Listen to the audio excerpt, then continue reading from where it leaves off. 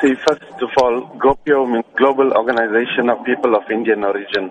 Now, the GOPIO Business Summit is scheduled to take place in South Africa on the 19th, 20th, and the 21st of May. People of Indian origin, especially businessmen across the globe, together, who are part of GOPIO International, host these conventions every year in different parts of the globe. What is the summit intended to do? The summit particularly has been called because we see the plight of our economy throughout Africa.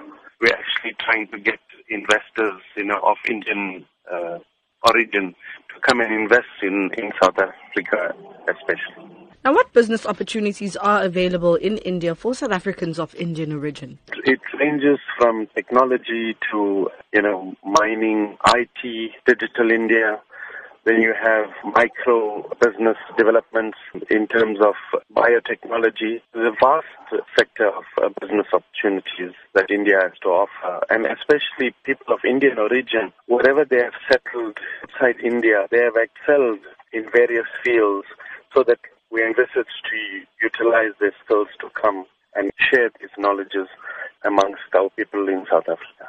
Now, talk to us about the role GOPIO has been playing internationally and particularly where it stands with the United Nations. GOPIO was formed in 1989, and it was formed on the basis of human rights violations against people of Indian origin in Fiji and Suriname. Now, GOPIO across the globe get people of Indian origin together, share their common cultural values, look at the plight of Indian people, and also to connect in various countries that belong with other sectors of society, to have unity and diversity in the countries that they belong.